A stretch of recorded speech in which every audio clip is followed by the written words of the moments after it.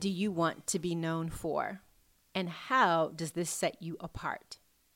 Clearly, there's no right or wrong answer here, but your answers, they really do matter.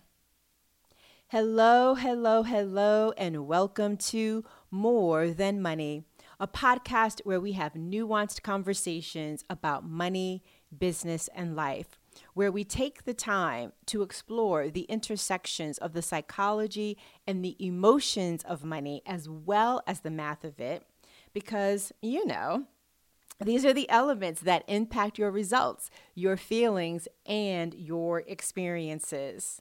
I'm your host, Jacquette Timmons, and I am really, really glad that you've tuned in. So whether this is your first episode or you are coming back, I thank you. And before we dive into today's episode, I wanted to put on your radar the date for the next Comfort Circle dinner. It is on Monday, April 26th, so not that far away, at 6:30 p.m. It's virtual, it's on Zoom, so you can join us from anywhere. And we are going to be talking about the value of viewing yourself as a brand and how that is paramount to your success. And you guessed it, it's connected to the questions that I raised at the top, which is all about the theme for today's episode and this series, because regardless of how you work, whether as an employee or an entrepreneur and small business owner, you are a brand. So let's dive into today's episode and explore this a little bit more. Like most things, it started with a question. In this instance, I posed the following on social media recently.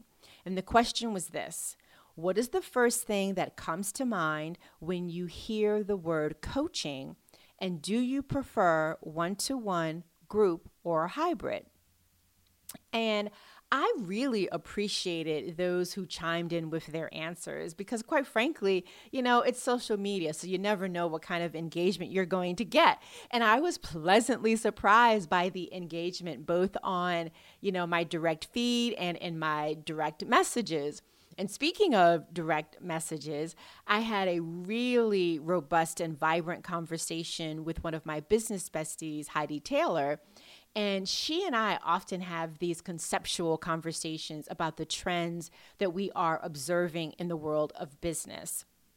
And by the way, before I go on, if you would like to share your answers to the questions of what it is that you want to be known for and how do you set yourself apart, share those with me, and you can do that by sending me a direct message on Instagram. I would love to hear your answers to that. But back to the question that sparked this all, which was my question around coaching. That question didn't appear out of thin air. As I shared with Heidi, I am sensing another shift in the coaching space. And quite honestly, it also feels like a little bit of validation. And here's why. I used to feel like a fish out of water with my business model, a combination of one-to-one coaching, for-hire speaking, and self-hosted events. But don't worry, I don't feel like that any longer. But I did feel like that for a while, and I felt like that because I wasn't doing what I saw so many of my peers doing. Many of them were creating courses and group programs as a way of leveraging one-to-one and one-to-many. And maybe you've been in that, that kind of space as well, or that moment as well, where you see everybody else doing something and you see that they're experiencing success with it. And you're like, well, maybe I should do that too. And in this instance, I get it. I get the appeal and the attraction of courses and group programs. In part because I have been, a part of them as a consumer. And like, a lot of things, some experiences were better than others. So I do get it. And I also get the appeal of how, courses and group programs are a way of quote unquote creating leverage. But the reality is they didn't work for me as the creator. And I tried. And if you're wondering, yes, I do think of my for-hire speaking and self-hosted events as one-to-many, But the difference is those are one-off experiences. You come to a dinner, it's one and done. You come to a pricing masterclass, it's one and done. When I go inside a law firm or a large corporation, or I'm on stage at a conference for or for, a nonprofit organization, again, it's a one and done situation. Whereas these courses and group programs, those are ongoing experiences. So I just wanted to just really parse out that, yes, I do one to many, but in a very, very different way. And so there's that.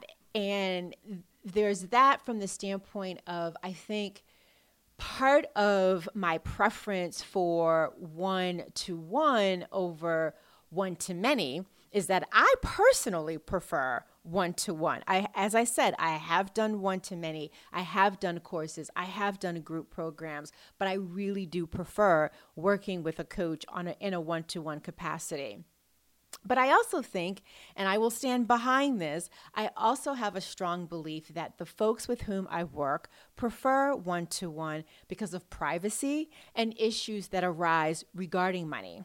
And who knows, maybe it's a combination of both. Maybe it's my own personal preference for one-to-one. Maybe I am accurate in making the presumption that they prefer, the folks that I work with, that they prefer one-to-one because of the issues that I've described, because, maybe it's a matter of like attracts like. But setting preferences aside, there's been a surge of courses, both live and self-paced, and group coaching programs within the last 10 years, if not longer.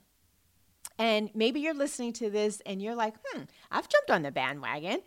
So maybe you're listening to this either as a participant in jumping on the bandwagon or a creator in jumping on the bandwagon. And, this would be a really, really good place for me to pause and mention that this isn't about one business model being better than another. So it's not that my business model of one-on-one coaching, for-hire speaking, and self-hosted events is better than those that decide to do courses and group programs. We all have to choose what works best for us. So I want to be really, really clear about that.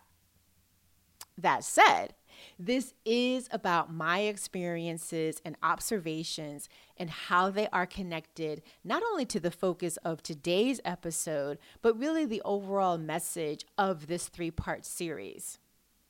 And it is also about why this topic should matter to you. So I kicked it off by saying that I was noticing something happening in the coaching space.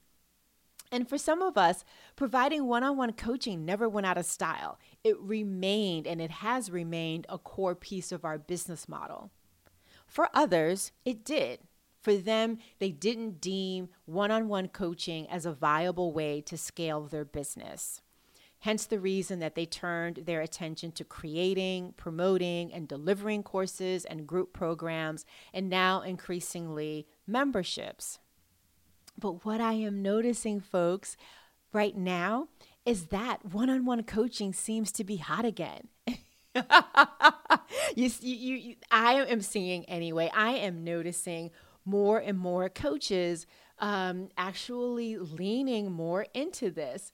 And I appreciate it because to me, it's a signal that more people are embracing the idea that there's more than one pathway to scaling. And just like I said before, it's not about one business model being better than the other. And so, my decision, their decision to provide or not provide one-on-one coaching, that is all very, very personal. And so is, how do you define scaling? So that's one of the things that I wanted to point out. That's one of the things that I am noticing, and I wanted to give you that little bit of a backdrop. That pertains to one-to-one.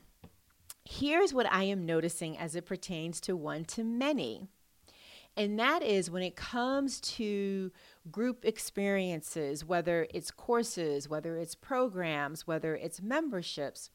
Number one, there does indeed seem to be less of a desire for self-paced, on-demand types of courses and programs and memberships, and more of a desire for those that have a live, real-time component to it where people can have access to the content creator and the other members.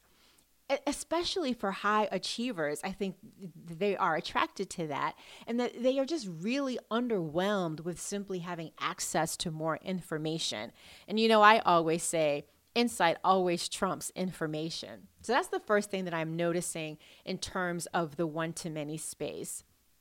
The second thing that I am noticing is that group experiences that focus on a very specific discipline or focus or need, they are gaining a heck of a lot more traction than broad group coaching programs or courses or memberships. And the third thing that I am noticing, and I think that this is driven by 1 and 2 in terms of the desire for more live, real-time access, and the desire for more specific discipline and focused and need-based experiences, is that the pricing of group experiences are increasing. I am seeing fewer and fewer of the types of offers that are priced less than $100 per month, and more that are priced in the $300 to $500 per month range. And at the moment, I've yet to draw any specific conclusions about these observations.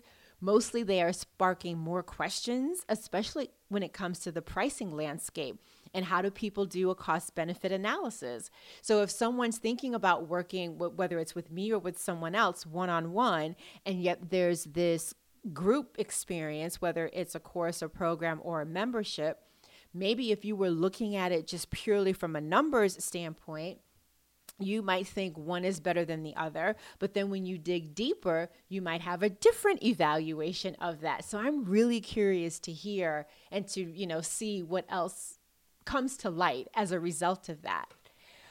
I'm sharing my own observations as a way of really opening the door and asking you, after having listened to this point, what dots have you connected with regards to you, your industry, your career, or your business? Like I stated at the start, I am noticing a shift in the coaching space. What shifts are you noticing in the work that you do in your industry, in your particular field, in your particular area? And how are those shifts affecting you and your body of work? Do those shifts excite you? Or are they causing you to feel like a fish out of water?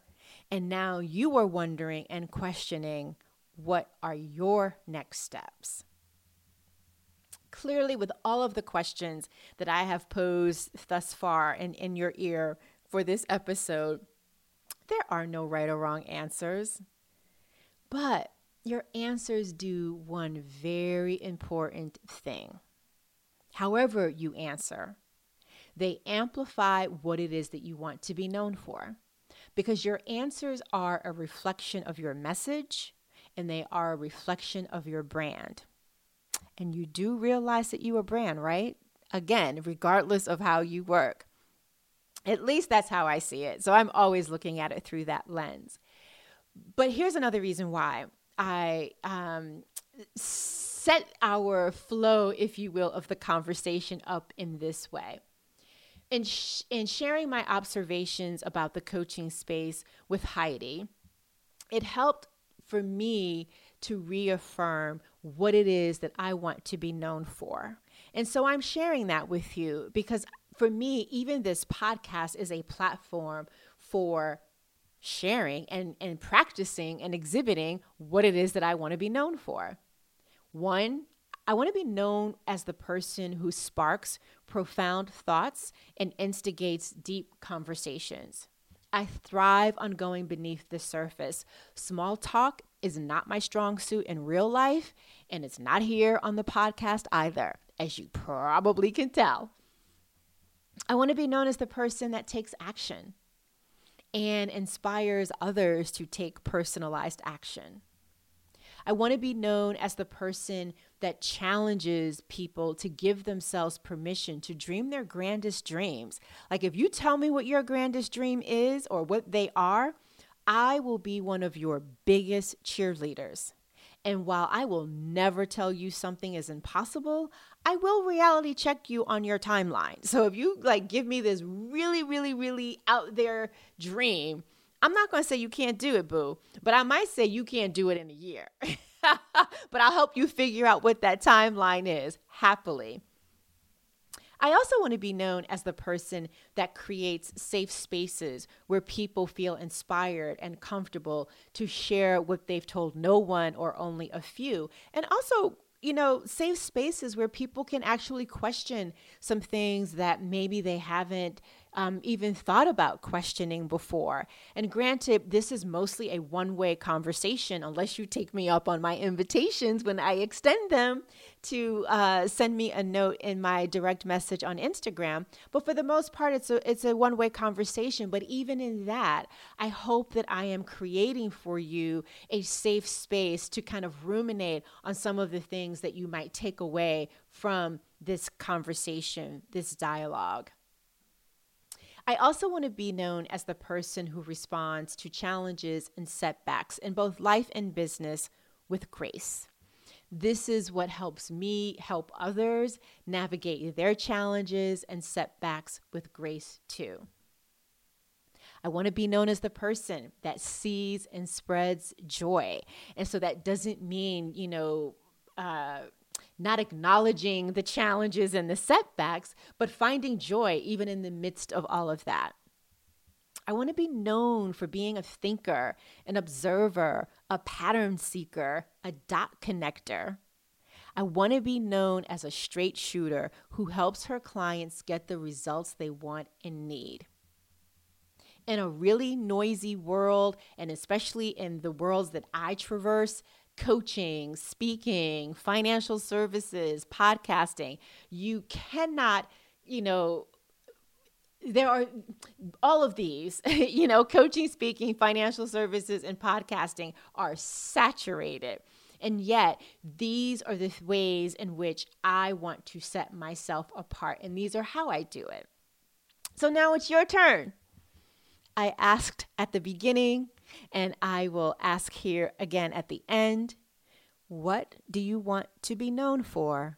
And how do you set yourself apart? And if you need help on how to define your message and what you can do to influence your brand's perception so that you can articulately describe what it is that you want to be known for and how do you set yourself apart, well, my friend, that's the focus of the next episode. So you will have to tune in for that. Well, that's it for today's episode. As always, I thank you so much for tuning in and listening all the way until the end. If you'd like to show appreciation for this podcast, this episode, please share it so we can reach more people.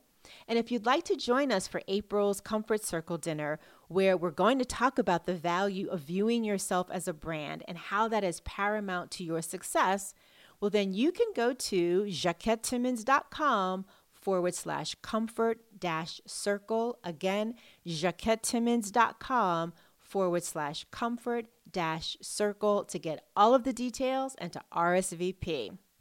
And you know the drill. If you want to buy me a coffee, here's how you can do that. Buymeacoffee.com/Jaquette. Buymeacoffee.com/Jaquette. Again, tremendous thanks for tuning into today's episode. May you have a great rest of your day. And hey, don't forget to tell me what you want to be known for. You can send me a DM on Instagram. Until next time, remember, it's about more than money.